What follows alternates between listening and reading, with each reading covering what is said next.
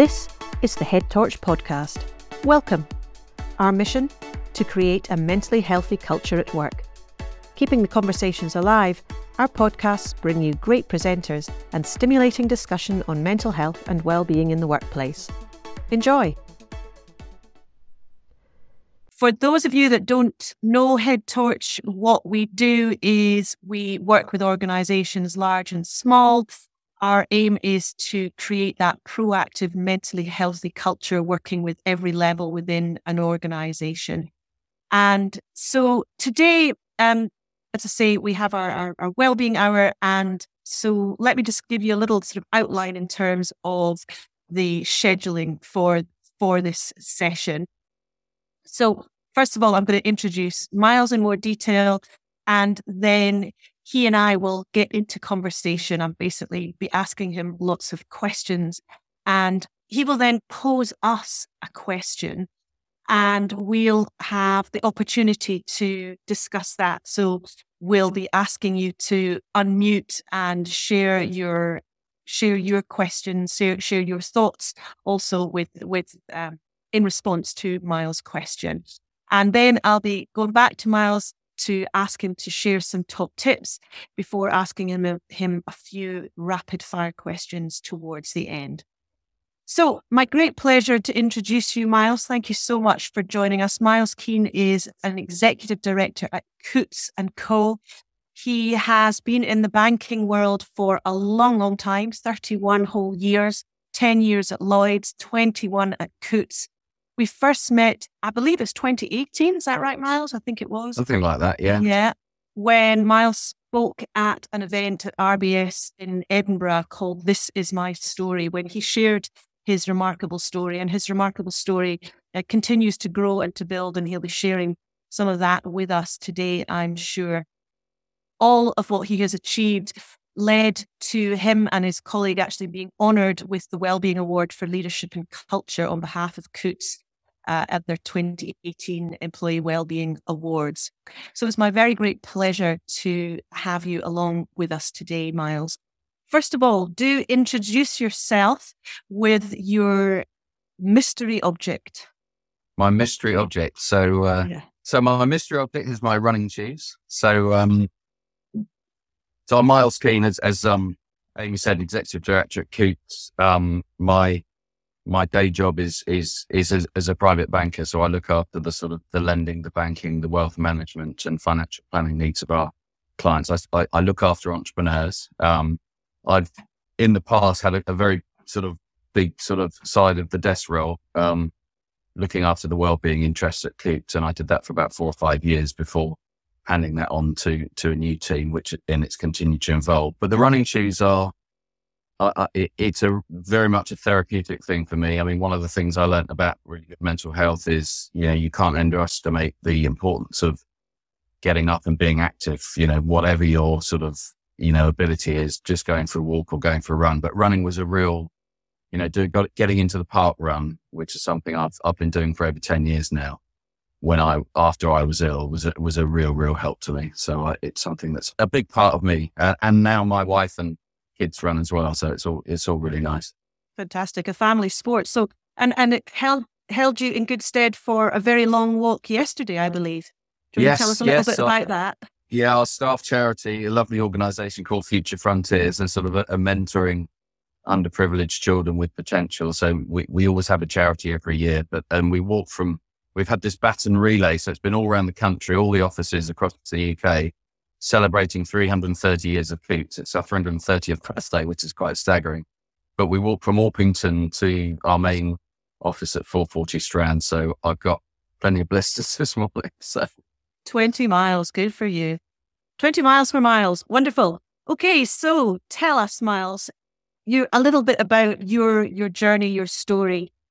I think things started to happen kind of seriously, if you like, in the world of mental health around about the time of the financial collapse. Do you want to tell us a little bit more about what happens then? Yeah, sure. So it was, so I first sort of hit what I call hit the buffers, would be 2008. But, and I was, much later diagnosed with an anxiety disorder. And we sort of pinpointed it back actually to a lecture that I'd heard the year before the crisis, which was all about subprime. And, it was just a very skilled lady professor from New York came over and sort of was giving us a sort of educational talk. And it was, oh my goodness, this is all going to happen, and which it did. And being part of, RBS is very well documented, the sort of the difficulties they got into.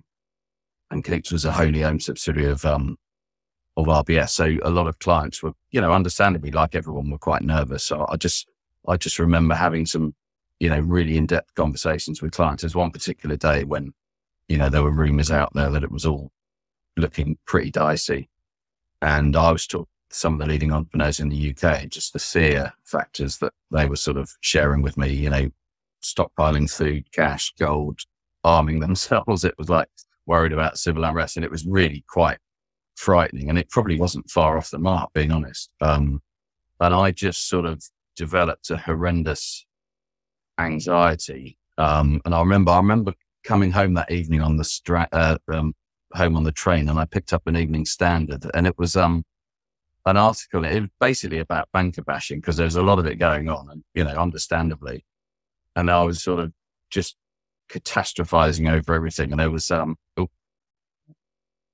said that might happen.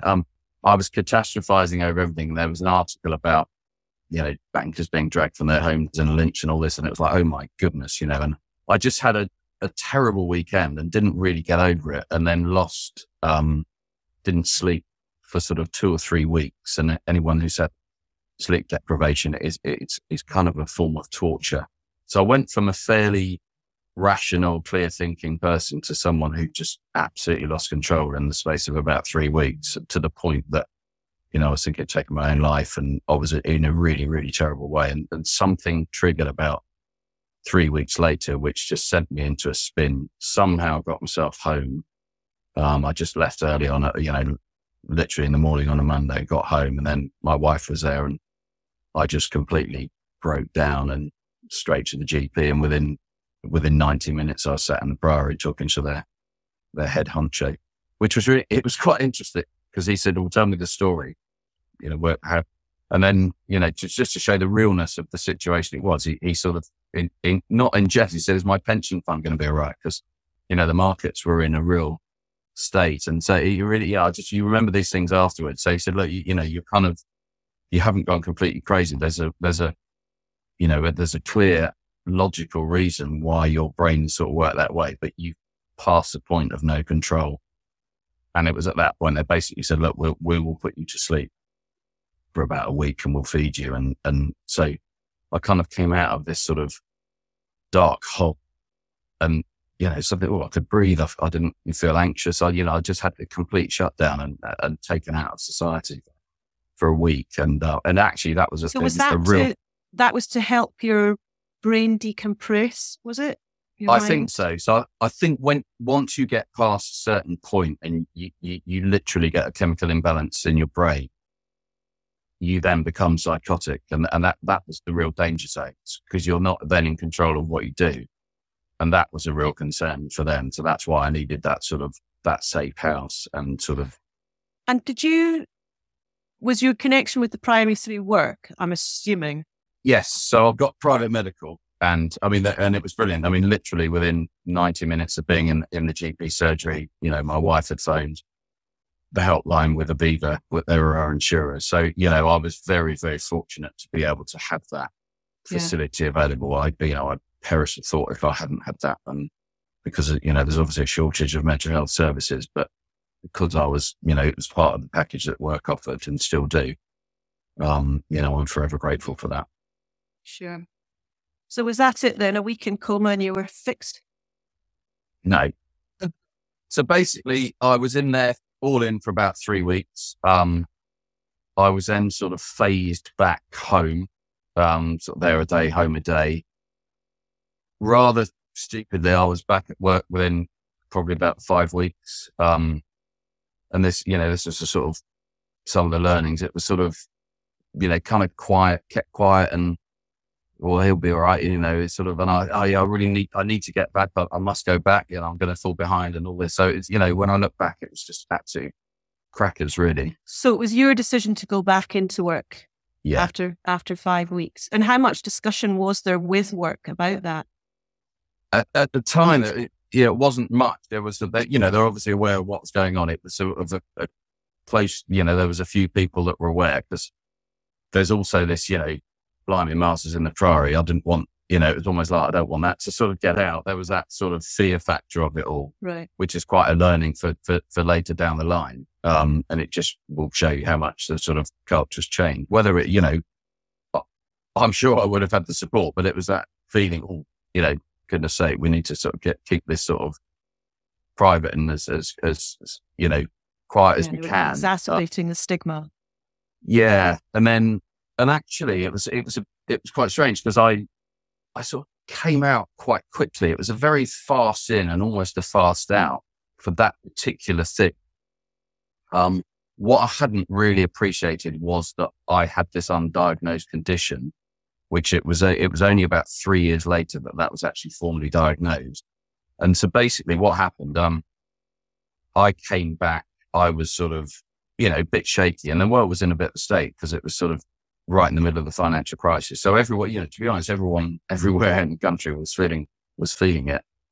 So particularly in finance. And I actually performed quite well. So I sort of came back on, I didn't really change anything about what I was doing. It was just like, oh, right, I'm back.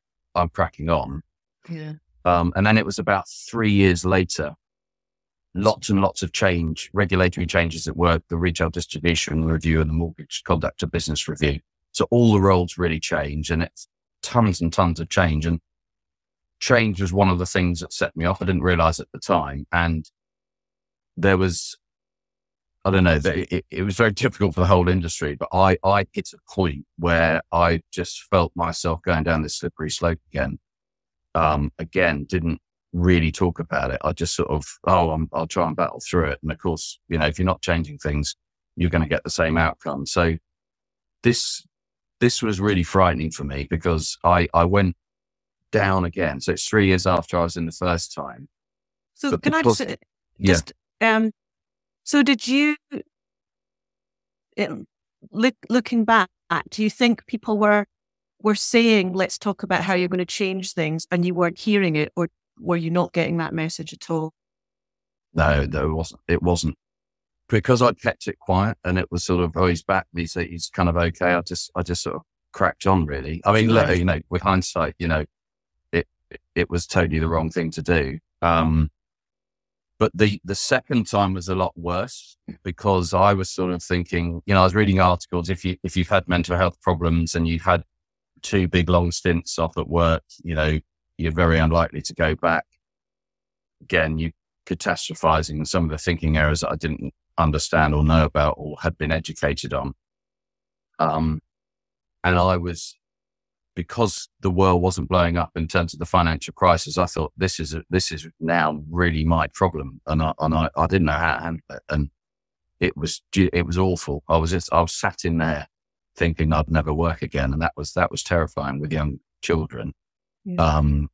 And the guy in the next room, the only person I ever mentioned by name, because you don't tend to do it, but he's been very public about it. Well, I was in the next room to Antonio Horta-Osorio, who was the head honcho at Lloyd's. And he had a lot longer time off than me. So this, again, it's a learn, because he actually got properly better, and he's, gone on to do amazing things, particularly around mental health with Lloyd's. So I kind of soldiered back. What surprised me is the amount of people that knew about it when I went back. I had a great reception back, great to see you and everything else. And, some people said years later, never expected to see you back at work, sort of thing. And again, I did have a chat. So it was quite interesting. There was a really good guy that was running the wider team. And when I went back, I said, look, I need to have a chat with you. Because I said, look, I haven't been well. And I started telling my story, and he kind of said, you don't need to, honestly, you don't need to tell me that, sort of thing. And it wasn't a question of, I don't want to hear it. I got the impression, this will be all over your file and everything else. And I just sort of said, well, no, I've really got to tell you this, because, you kind of need to keep an eye out for me as well. And that was a kind of a nice thing, but also it just sort of, when I look back, actually, there wasn't it wasn't the response that should have happened, if that makes sense. Yeah. So to cut a long story short, I basically was in work for another year. And I can only think it was sort of presenteeism. So I was just, don't know if I was really there or not in the person. It was just a very difficult year where I just sort of soldiered on. I was probably very unproductive and probably was taking up other people's time to kind of look after me. And it just got to a point where I said, I can't carry on. This was a year later. So 4 years after I'd first gone into the Priory, and I just said to, look, I've got to have some time out. I don't need to go to the Priory. I don't know what I need to do. And a guy said, right, you're going to, we want to refer you to occupational health. And I said, fantastic. I just want to get better. And normally I think the sort of perception at the time of occupational health, you carted off in a white van, you won't be seen again. But this person I went to see, my wife was with me, and he diagnosed me in about 30 minutes, generalized anxiety disorder. And I kind of said, oh, what's that? And the analogy he used, he said, well, you ever seen Toy Story? He said, everything gets code red and everyone panics and there's hysteria and everyone's charging around and, it's a complete chaos. He said, that's kind of where you are. And what happens is your brain just gets frazzled and it just shuts down and then you just can't do anything. And I said, I really resonate with that. Mm-hmm. So I said, what do I need to do? And he said, well, you need to go and see an anxiety specialist. And I was thinking, I've had a couple of goes in the Priory here and surely, that should have happened. So he referred me to a guy in the London psychology clinic, a guy called Blake Stobie, who's a real world expert in anxiety disorders. And I had 8 sessions with him, best 8 sessions, I think, time investment I've ever had on anything I've ever done. Very hard work. He did a big fact find for about an hour and a half and then gave me lots of exercises and writing things down and lots of cognitive behavior therapy, which I hadn't really understood what it was. So lots of stuff, skills and practical things that you could do for yourselves. Absolutely. To support yourself moving forward. And so that was the difference, wasn't it? That was the change that really. Yeah, exactly. Because my brother was a great support to me. So having a good support network was really important. Yeah. And to be honest, work were fantastic. They really were really supportive. But my brother sort of, you have got to change something because if you do the same old stuff, you get the same old outcome. And he was so right. And actually it was getting that diagnosis. So the chap called Al Rawlinson I used to work with, he was the one that said, look, you got to do this, Miles. And there's all sorts of declarations and they look horrendous. I said, I will do whatever and sign whatever. And, but they, report came back. And what happened was I said, look, I need some time out and I'd like to think about what I'd like to do. And I'd like work to think about what they would like me to do when I came back. And we both thought of the same thing. So my role changed, not massively, but a different focus and no need to elaborate on that. But that was quite fundamental. And when I came back, I was very much phased in. There was a company called Unum who were sort of like a rehabilitation organization that again worked sort of linked in with. Really good. So I had regular checkups. I was seeing my GP quite regularly. I was on, a serotonin boosting drug as well, which was just very, very helpful. So can I just cut in there, Miles? So you were getting yourself better. So what happened then in terms of taking your learning into the bank, if you like, spreading that word? Tell us about that. Yeah, so it's a really good question, and that it was really interesting how it all then unfolded. So basically, I got better and started really performing well at work. The stuff I learned just freed my head of lifetimes of worries and very simple mechanisms which are now very intuitive for me. And I think because word had got around, Miles hadn't been well. You're off for 3 long periods of time, people are going to notice. But then I started getting all these taps on the shoulder. Miles, any chance of a coffee? And I kind of knew exactly what they were going to talk about. They said, I know you've been through some stuff yourself. I'm really struggling here. And I kind of shared a few things, and never to diagnose. I said, have you talked to your line manager? Oh no, don't fancy that. Employee assistance programs. There's some brilliant resources that we had under our notes that I wasn't really aware of at the time, apart from when Alice, the last time who was looking after me, sort of sent me links and things. So there's all this great resource, and people just didn't know, and they didn't feel comfortable to talk to their line manager. So I sort of, I don't know, I must have had 50 or 20 people over the course of about 18 months that I was having these conversations with. Wow. And then we had a very challenging staff survey where I was identified a lot of stress in the business, which is quite common in financial services organizations. And within the diversity and inclusion team, they sort of said, well, we're going to create something called lifestyle. And that's kind of what we want to tackle. And I took on a mentor who ran the LGBT network. And I met him for a coffee and told my story. And he sort of fell off the chair. I thought, well, I had no idea, Miles, and you never struck me as someone who would have lived through that sort of thing. So he said, I'll come along and talk to the team because we really need to sort of try and tackle this. So I then went to the team, presented my story, that, the same sort of reaction, really powerful. And you talk through the story, you get such engagement from people. So you've then got them and you can really message things. So what I said is it'd be really nice to tackle this. I don't quite know what I want to do, but I need to speak to HR. I need to speak to the NatWest team that got all the resources available. And I need to speak to a bunch of line managers. I need to go out and look at what other companies are doing. And Lloyd's at the time was sort of developing stuff. And this whole sort of network suddenly sort of opened up. And we and a guy called Mike Hayworth, who had a different story where he helped someone. He hadn't suffered himself, but it was someone who'd approached him he wasn't their direct manager. So we worked on a sort of an idea and a strategy for probably about 7 or 8 months. Because what was really important for us, if you go live with something, you've got to have some authenticity and backing there. Absolutely. And we pitched it to the board of Coutts. And it was, some of it was about line manager training. Some of it was about communication hub ambassadors. We put this sort of whole strategy together. And Mike had his own coach, and he said, the coach should get your story in. And we had about a 10-minute slot at the board. And then that was going to be it. And we stopped after an hour. And when we left the room, they had about another hour talking about it because it just sort of really had an impact. And getting that backing from the top of the organization is so key. They all really got it and really cared and wanted to do something about it.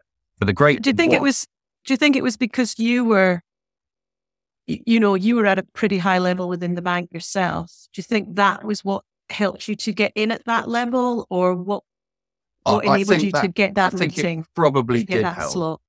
Yeah, I think it did help. But when you start talking stats, 1 in 4, and I remember I said, look, 1 in 4 has got this. And I looked around the room and there was a couple of eyes flickering. I went, yeah, so that's about in here as well, I imagine. It was just a sort of, and you could just tell it, it was sort of, had that sort of impact. I think it did help. And Mike's quite a senior guy as well, but I don't think that's everything. I think if you've got someone that's got a very powerful story that's, and what we were prepared to do something about it, you have to own it and really, it was unbelievable amount of work, but so purposeful and rewarding. I mean, it was the most interesting. It sounds like you were really well planned before you went in as well. You had the story. You also had the ideas of how. Well, tell us a bit more of then what happened after that. You'd had that hour-long session with them. They kept talking. Where did it go after that? So what then happened is we launched. So they gave us permission to go off and sort of pull stuff together. We then did that. We fine-tuned it. And when we were ready to launch, we have a business briefing every Wednesday. The whole, all the people in the Strand and on video will be, so there's probably 250 or so people there. And it was, our staff charity that year was Carers UK, and there was a girl talking about the challenges she had with her grandparents and looking after them. And I literally had about 3-minute slot at the end to say a little bit about wellbeing. I know we posted a few things, just saying a few things are coming. We should be ready in about 3 or 4 weeks' time. Here's a little snippet. And by the way, this is kind of why I got involved in this. And in about 2 minutes, I just articulated my story. And it was, I think by 10 o'clock, so that meeting finished at 9:15. By 10 o'clock, I probably had over 100 emails in my inbox from people saying how refreshing to see someone at a senior level talking about that. How refreshing that Coutts and we're taking this seriously, and actually there's some really good resources there already. And then people saying, do you know what? I've been really struggling. I just haven't been comfortable talking about it. And we knew then, and I thought, yeah, this is really going to work. It's going to be hard graft, but this is really great. It's amazing. It honestly just snowballed. Yeah. It's amazing, isn't it? How much we go into ourselves when we're struggling. And yet when somebody, like yourself decides, I'm going to talk about this, it opens the floodgates, doesn't it? Yeah. People, and it was really early on. Enabled. It's great to see lots and lots of companies do it now, but it was quite, I remember at the time there were so few people doing, particularly in financial services. But, and what was really interesting about the whole of the sort of RBS and now NatWest strategy was all around catching it early, and having those resources to, lots about resilience, lots about support, practical guides on just about everything you can think of. And it's since, developed into lots of other things and really amazing stuff that we realize how lucky we are in terms of what's been put together over time. But there was fantastic collaboration. I mean, we were part of like an early start of, let's get the debate going. And then it just, loads of people came forward to get involved. They were all really genuine about it. The collaboration that went on, and it was lovely. And then me and Mike thought, well, actually, we'll go and talk to the industry about this. So we went out and talked to other organizations about what they were doing. But you learn so much from hearing things that work well, things that don't work well from other organizations. So, absolutely. Do you want to share some of these ideas that I know that you shared within the learning and development that you spread out? Yeah, of course. So, would you like to talk? So these were. So when we one of the integral things that we did was we said to the board, we'd like to have an hour with every single line manager in Coutts, because one of the sort of the most stressed population, according to lots of research, is the line managers, because they get it from below and above, as it were. And when we went we put together a sort of a training session, which partly articulated all the support that was available from NatWest and the group, but also telling our story and then saying, well, here's some really good things that we've actually learned that have been really helpful to us. And some of them were around the cognitive behavior therapy. So my guy from Blake Stovey, the anxiety specialist, he quoted a stat that I've never forgotten. He said, what percentage of things that people generally worry about don't happen? And, and it's 94%. I don't know the name of the study, but it's a German PhD study. 10,000 people got interviewed. And then he talked to me about worrying. And he said, well, what do you do when you worry? And basically, if you think of worrying as a verb, an action, it isn't an action. You basically get stuff in your head and you sort of catastrophize and it spins round and there's no output. And it absolutely zaps you of energy. One of the big things people who've got anxiety or stress is how exhausted they always feel. So he sort of, in my own mind, he leveled that one out. He said, look, so in a way, worrying is kind of a mug's game because it takes a lot of energy and it doesn't actually do anything. And the cognitive behavior therapy sort of turned worrying into actions for me. But the worry tree is a really simple one. It's a bit like the serenity prayer. Is there anything I can do about this particular issue? Yes or no? And, sadly, there's a lot of awful things happening in the world at the moment we've got absolutely no control over. So if the answer's no, you've got to somehow try and let it go. And one of the sad things about lockdown was the fact that, to let something go, you typically distract yourself and do something that you really enjoy. So if you've got one of these 6%ers, so this things that you've really got to sort out, because it's going to happen and you are in control of it, your question is, do I deal with it now or do I deal with it later? And there's times I used to get something on a Friday night, I'd worry about it all weekend. And just not do anything about it. And I felt really drained. So I now sort of either deal with it there and then, or I just diarize it. I might set aside some time to think about it. But it was a very simple metric that I use Lovely, a lot. yeah. It's great. It's a great way to deal with it in our heads, isn't it? So tell us briefly about the being in the present. Just tell us briefly about that. So the one lecture that I really resonated with when I was in the Priory, there was a cognitive behaviour specialist that came in, and he pulled out a £1 coin and said, Miles, I think you're a bit like a £1 coin. And he asked me, how many sides have a £1 coin got? And I went 2, heads and tails. And he said, that's interesting. And he said, there's actually 3. And of course, there was the small side. And what he tried to articulate, he said, Miles, you are always in the big side. So one is the past and one is the future. And he said, you're always worrying about things that happened last week, or you're panicking about something that's happening next week. The little thin strip is the present. And he said, the present's the only time you can actually do anything. And you're so not in the present because you're always worrying, you've got all this clutter in your head and everything else. And I really got that. And I thought, wow. And then, so we kind of worked on things that got me in the present.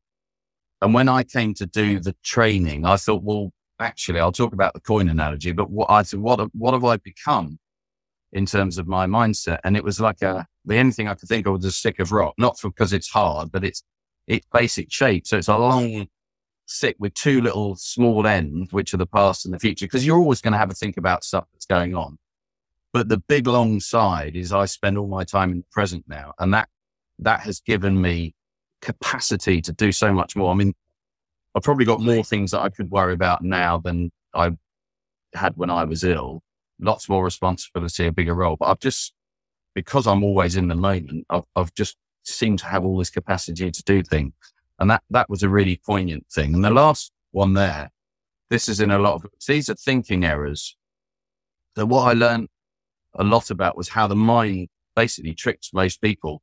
A lot of people just don't think about these things, but some of the pictures there's one, my favorite one is sort of third along, second one down, catastrophizing. So that's turning a molehill into a mountain. That's the code red.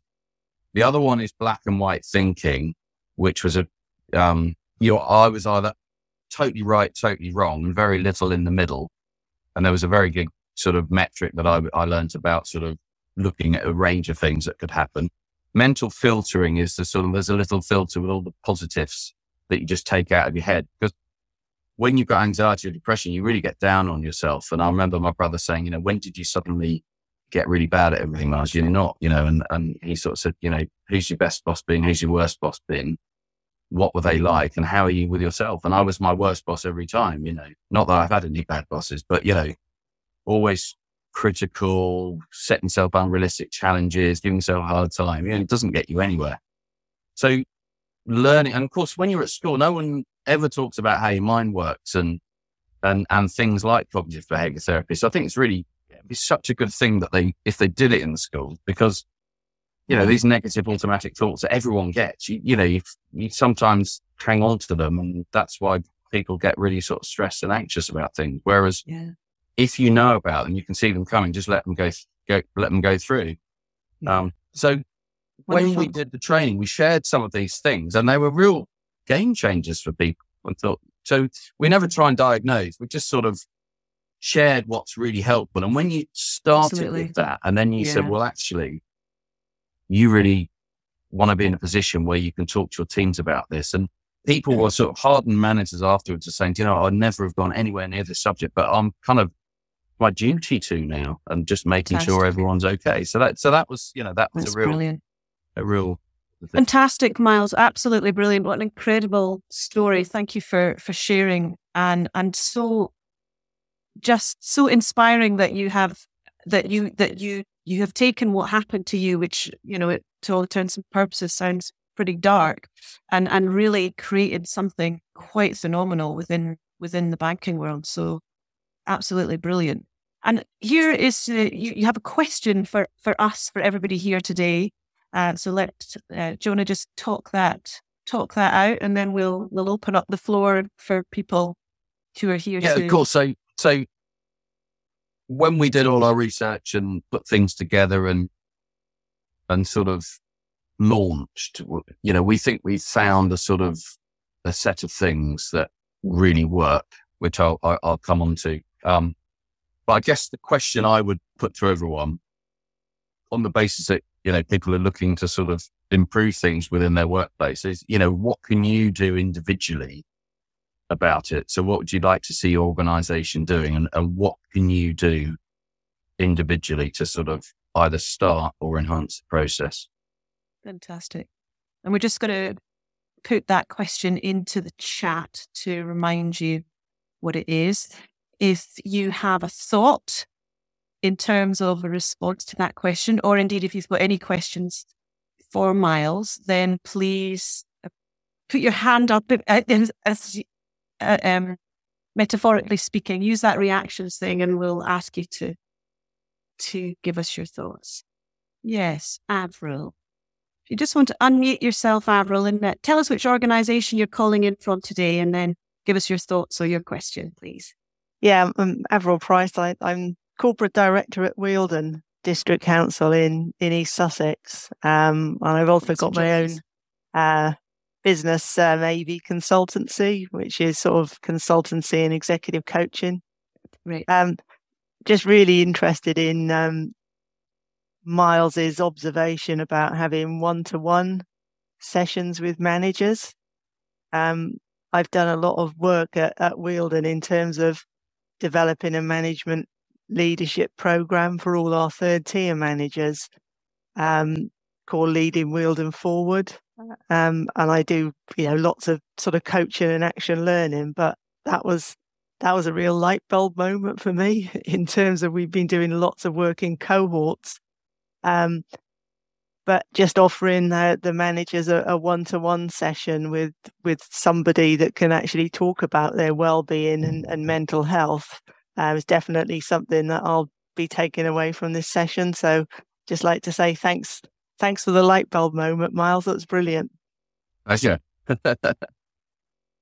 They're an very interesting population. And actually, we tried to formalize it as well. So every sort of discussion, if you have a sort of a manager having a discussion with their member of staff, and you do all your KPIs and metrics that you'll do every time. But we sort of moved up the agenda. That's the first question was, how are you feeling? How are you really feeling? And we tried to give them there was training available as well, specifically for them to have those conversations with their team members. Yeah. But it just sort of changed the narrative really quickly, and you could just feel the culture changing as a result of that. Yeah. Thank you. Thank you, Avril. Caroline Lester, would you like to tell us which organisation you're coming in from today? Hi there. Caroline Lester from 4i Solutions. We're consultancy offering people and culture as well. So we do a lot of coaching and mentoring. Firstly, Miles, thank you so much for sharing your experiences. And I'm so pleased that you actually got the help that you needed. No more than your family are, I'm sure. But I think it's a really brave thing that you've come on and spoken about it. I think the biggest thing we need to do is break down the stigma that there is nothing wrong with saying that there's something wrong, I need help. And I think that's the biggest barrier that we need to overcome at first. And especially being in a senior position, you're meant to be seen as a person of strength and, nothing phases you and, we battle on and everything else. But actually, we're all human and it's really difficult and everyone has the experiences, but we need to get people talking. So I think in each and every organisation, if we could just battle the stigma to start with and let people know that it really is okay to just talk to someone, anyone. It doesn't have to be a line manager, just find someone. And that even sometimes when you just shared that story, you feel better anyway and you're fine to carry on, aren't you? But I think it's really important that we break down the stigma. But I just wanted to thank you for sharing your experience with us today. No, absolute pleasure. I mean, you're spot on all of the points, and I'll cover some of the, towards the end, some of the tips and the things that have really worked. But you're absolutely right. The whole stigma, and that's in a way that's why I probably suffered as much as I did because. Yeah. But it was in my own head. What was interesting though is when I, for want of a better term, when I sort of fessed up, just amazing support. Yeah. And that was nice because, you do hear of not all companies having that type of culture. I think it's becoming more mainstream, and what you're seeing now are strong leaders showing vulnerability, and that's really impactful because it just reinforces your authenticity behind it. So as a leader in a business, it is totally not all about being strong and everything else. You show a bit of vulnerability in your human side and you just get you get more respect and engagement. It's just a natural thing. We're actually showing strength then, aren't you? Because it's, I'm a real person, I have real feelings and, we're all in this together. People want to be led by real people. Exactly that. Yeah, no, well done you. Yeah, fantastic. Thank you, Caroline. Alan, I can see you've got your hand up. That's brilliant. I'll come to you in a second. I can see that Jill Morgan, you've put a question here in the chat. I think it's important to equip people with the skills to help their own mental health. But what if they don't want to engage or don't feel they need to? What do you think to that, Miles? That's a really tricky one. So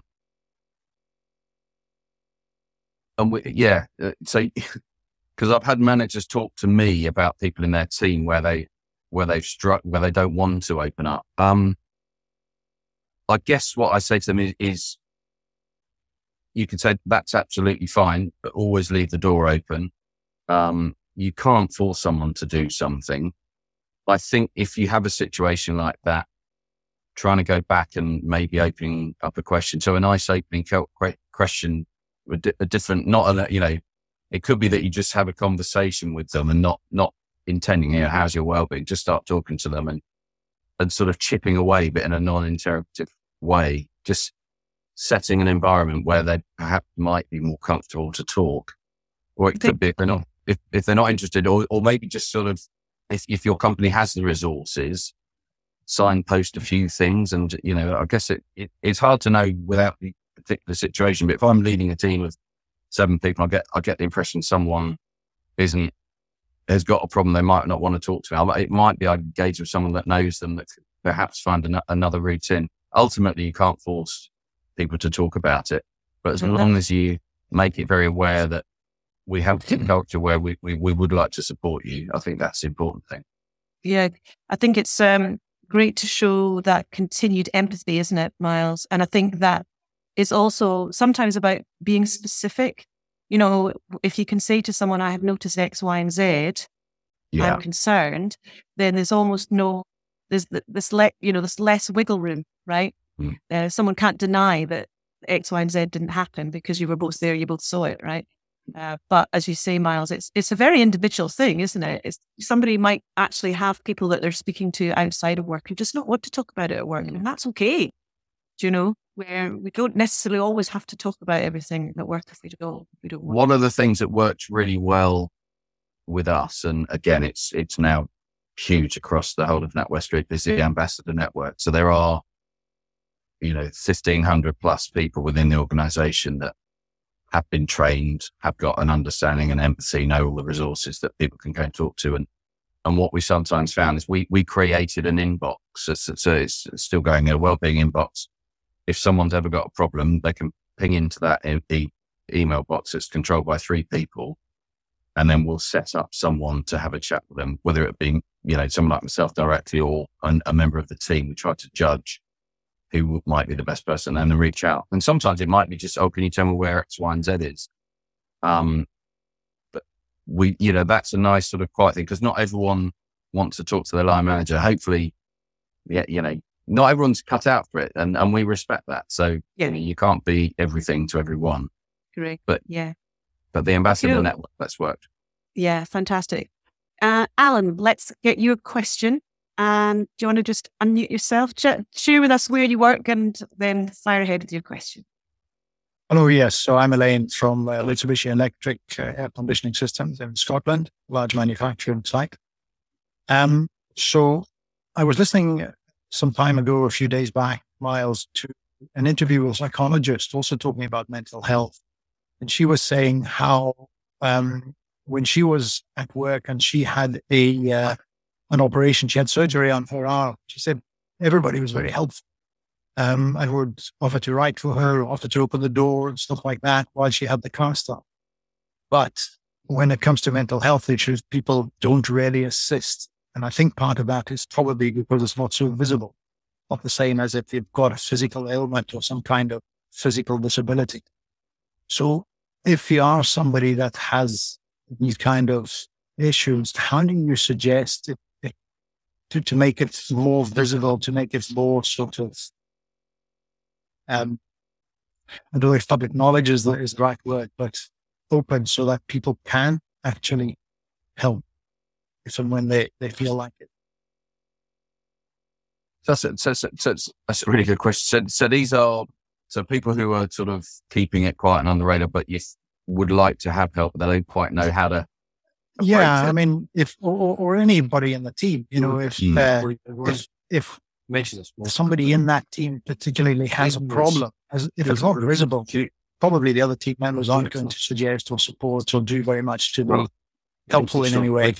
If they know about it, then maybe there will be more support. So how do you sort of balance that out with telling everybody, but also keeping things reasonably private and reasonably whatever? So there's a couple of things there. So I think that the overall culture and awareness of mental health. If what things that worked really well for us was very early on getting in a couple of great speakers. So we had a guy called Johnny Benjamin and Neil Laban. He was the man on the bridge story. He was going to throw himself off a bridge and track down the guy that helped him, and they just become global wellbeing ambassadors. And it was a very interesting session that we had, but it was one of those sort of first steps to have a culture change. It was sort of people were talking about it, and there was a Q&A, and sometimes a Q&A you don't get any questions, but then once someone talks, other people talk. So things like that were very good. I think from a line manager's point of view, we were really, I guess, concerned about the line management population, having heard all the stats out and the big industry that they are quite stressed, but we wanted to go in with sort of part support, part education. And it was a question of, asking them how well they really know their team and how well do you really know them? Because there's sometimes that everyone has a sort of different relationship sometimes, but I think the really good managers will really know their teams. And it was almost a challenge back to people to really sort of, do you know them personally? Do you know what their motivators are? And I think if managers have got that insight as to the members of their team, they're much more likely to pick up on things. And we gave them training, things to look out for, changes in, it could be timekeeping or just appearance or irritability and things like that. So there were factors that are quite indicative that someone might have been going through a sort of a depressive episode. It's key changes, isn't it? Key changes in mood and behavior. Another thing that we would advocate is if somebody has been unwell and they're now well again, is filling in completing a wellness action plan. And there are various different types of wellness action plans that you can get online. We particularly like the NHS one, actually. It's quite a simple, straightforward one. And that enables somebody who has had a period of illness to write down and share what signs people can look out for in them, what helps them if they're unwell, all those sorts of things. It's not a legally binding document, and it's something that an individual can complete and then share or not share. But actually, even writing it down for themselves can be really helpful, and then they can share it with the manager, or they might just want to share it with a colleague or whoever. But that can be a really helpful tool as well. Thank you very much. I'm aware there are other questions, but I'm also keen to hear Miles's further top tips. So let's just share these with everyone. So Miles, if you just want to take us through these fairly rapidly, that would be lovely. What we went to a presentation that Lloyds did when they launched their line manager training, and they sort of said there's no silver bullet about this. And then when we put things together, we launched, and we kept reviewing it because you have to continually evolve it. We sort of, myself and Mike and others sat down and said, what are the things that if you're going out and suggesting to a company to make changes and put in a good wellbeing strategy, what are the real ingredients to make it successful? And the first one is authenticity. It cannot be a box ticking exercise, tick the CSR box. Do your people believe you? Do your people trust you? Is it genuine? Absolutely number one. Because if it's lip service and it doesn't become party culture, it's not going to work. Tone from the top is essential. We were very, very fortunate that our board was very much behind it, as have the whole of the NatWest team. It's absolutely essential that your top team engaged and talk the talk and walk it as well. And one of the things that we were asked is, how effective, what sort of return will we get? And there's a great study by Accenture. So if you talk about return on equity, it's something like 11 times. Any money a company spends on well-being initiatives, they get 11 times return. That's how they measure it. And so there isn't really any downside, but it's got to be authentic. Yeah. It's the financial, legal and ethical reasons why organizations need to support it, isn't it? Absolutely. So important that the top team are on board. Yeah. Establishment of ambassador network. So you can't do it all yourself. We initially said if we can get sort of 10 or 20 at Coutts, we had over 100 within about a 6-month period. That was really important. It just gave an outlet. So you've got 100 people that are really supportive and can talk to people, but they're spreading the message about the wellbeing initiatives and how important it is. So, we had 1,600 employees, so it's a fairly big percentage of people. I've talked about line managers and focusing on them, really important. The wellbeing hub. So that was something that we established internally at Coutts, and we had stories on there. We had all the references. So we didn't try and reinvent the wheel because there was some brilliant stuff from Breathe, NatWest and RBS that we wanted to sort of just build on what they had, but try and make it a little bit different. So the stories were really impactful. There's a video that we put out there on our client website called This Is Me. It was a Barclays initiative, and it's basically where people give a little snippet. It has been the most watched video that Coutts have ever had in terms of their client engagement. So it's a really good thing to talk about. Personal disclosure. I mean, you hear people who talk about things and open up and get the conversation going. It's incredibly powerful. And we put videos together from people on the executive committee right the way down to, someone in the sort of the call center, every single level talking about mental health. And that was really important. Yeah, super powerful. And it's also essential, isn't it, that there is a strong support network before that really happens, right? Yeah. Or as that's happening, because otherwise people can be left feeling too vulnerable, if you like. Yeah. So that's super important. And your final one there, Miles? Yeah, driven by passionate people. So we were really, we had a lot of people come forward. And me and Mike were really, we wanted people who were genuinely interested, and we didn't want people who just want, that'll look good on my CV to be involved in wellbeing. So we kind of tested them a bit, but we just ended up with such an authentic team. People who, the stuff we had to do initially from IT, we provided a Nuffield health check for everyone in the company that wanted one. The logistics and the stuff I had to get involved with, I'd never really done before, learned loads of new skills, but having people that really care about it and are passionate about it is how you make it land. Absolutely fundamental. Okay, I'm just going to ask you very, very quick fire questions now, Miles. So what does vulnerability mean to you? Vulnerability mean kind of human touch. We are all vulnerable, and don't keep it under the radar.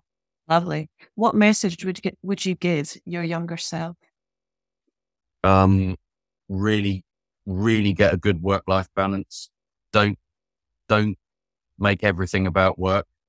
I've got a mantra. I'm always working at 75, 80%. So you've got 20% when the proverbial hits the fan. If you're at 100, you've got nowhere to go. So I always, to my children, really think about your mental health. Really talk to us if you've ever got problems. That there's nothing that you can't talk to us about. Fabulous. Yeah, great. So great connections as well. And what do you think every person should do to best support their colleagues? Listen, be empathetic, show you care. Most people really care about their colleagues. If you get that culture and have that, but also help people to take an action, because that's the one thing. So what I've learned, I've had all sorts of people in different situations come and talk to me, and that first step is so hard. Yeah. But always, if you can, lead them with something that they can do, because ultimately it's the individuals that have to get themselves out of the hole, and they've got to kind of own it. And it takes time for people to actually own it. So helping them to take ownership. Great. Thank you, Miles. We'll hold it there. Thank you so much. I'll hand over to my colleague, Angus. Thank you. Great. One of the things I love about what we do, Miles, is we meet amazing people, we hear incredible things, and we listen to amazing stories. That was incredible. The confidence that you speak with is really inspiring, actually, and the openness and the honesty. It's great to hear mental health being described as refreshing. Yeah, it's not a word that we've heard a lot. And also to hear that being in the present, which is much more capacity. I like 94% of things that don't happen, but I also like your 6% of things that do happen. You've got a tactic to deal with that. So, that's one of my takeaways today. I think it shows great progress when line managers are saying it's my great duty to make sure everybody is open. Yeah, that's great progress. And also, your best investment you've ever made was getting help. Yeah, very inspiring. So I'm looking forward to hearing about the next 20 years of part runs. Yeah. Get those trainers out. And so thank you very, very much. We have been really inspired, and it's been thought-provoking to hear your story. Thank you. Next month on the Wellbeing Hour, we have Dennis Fishbacker-Smith. He is Research Professor of Risk and Resilience at the University of Glasgow. And he's going to be talking about managing without conceptions, mind without ego. Again, I think it's going to be a really interesting one. So please join us for that.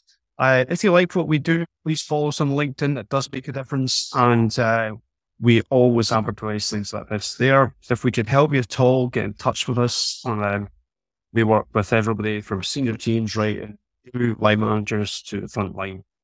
And we'll send you some information. So if there's nothing else, I wish you all a very good Thursday. And thank you very much again, Miles. Thank you, Miles. Thank you, everyone. Pleasure. Thanks for listening to the Wellbeing Hour. We hope you enjoyed the conversation. These events take place regularly, so do join us for more. And if your organisation would like to develop a mentally healthy culture, we'd be happy to work with your senior team, people managers and frontline staff. Please get in touch at headtorch.org. We look forward to hearing from you.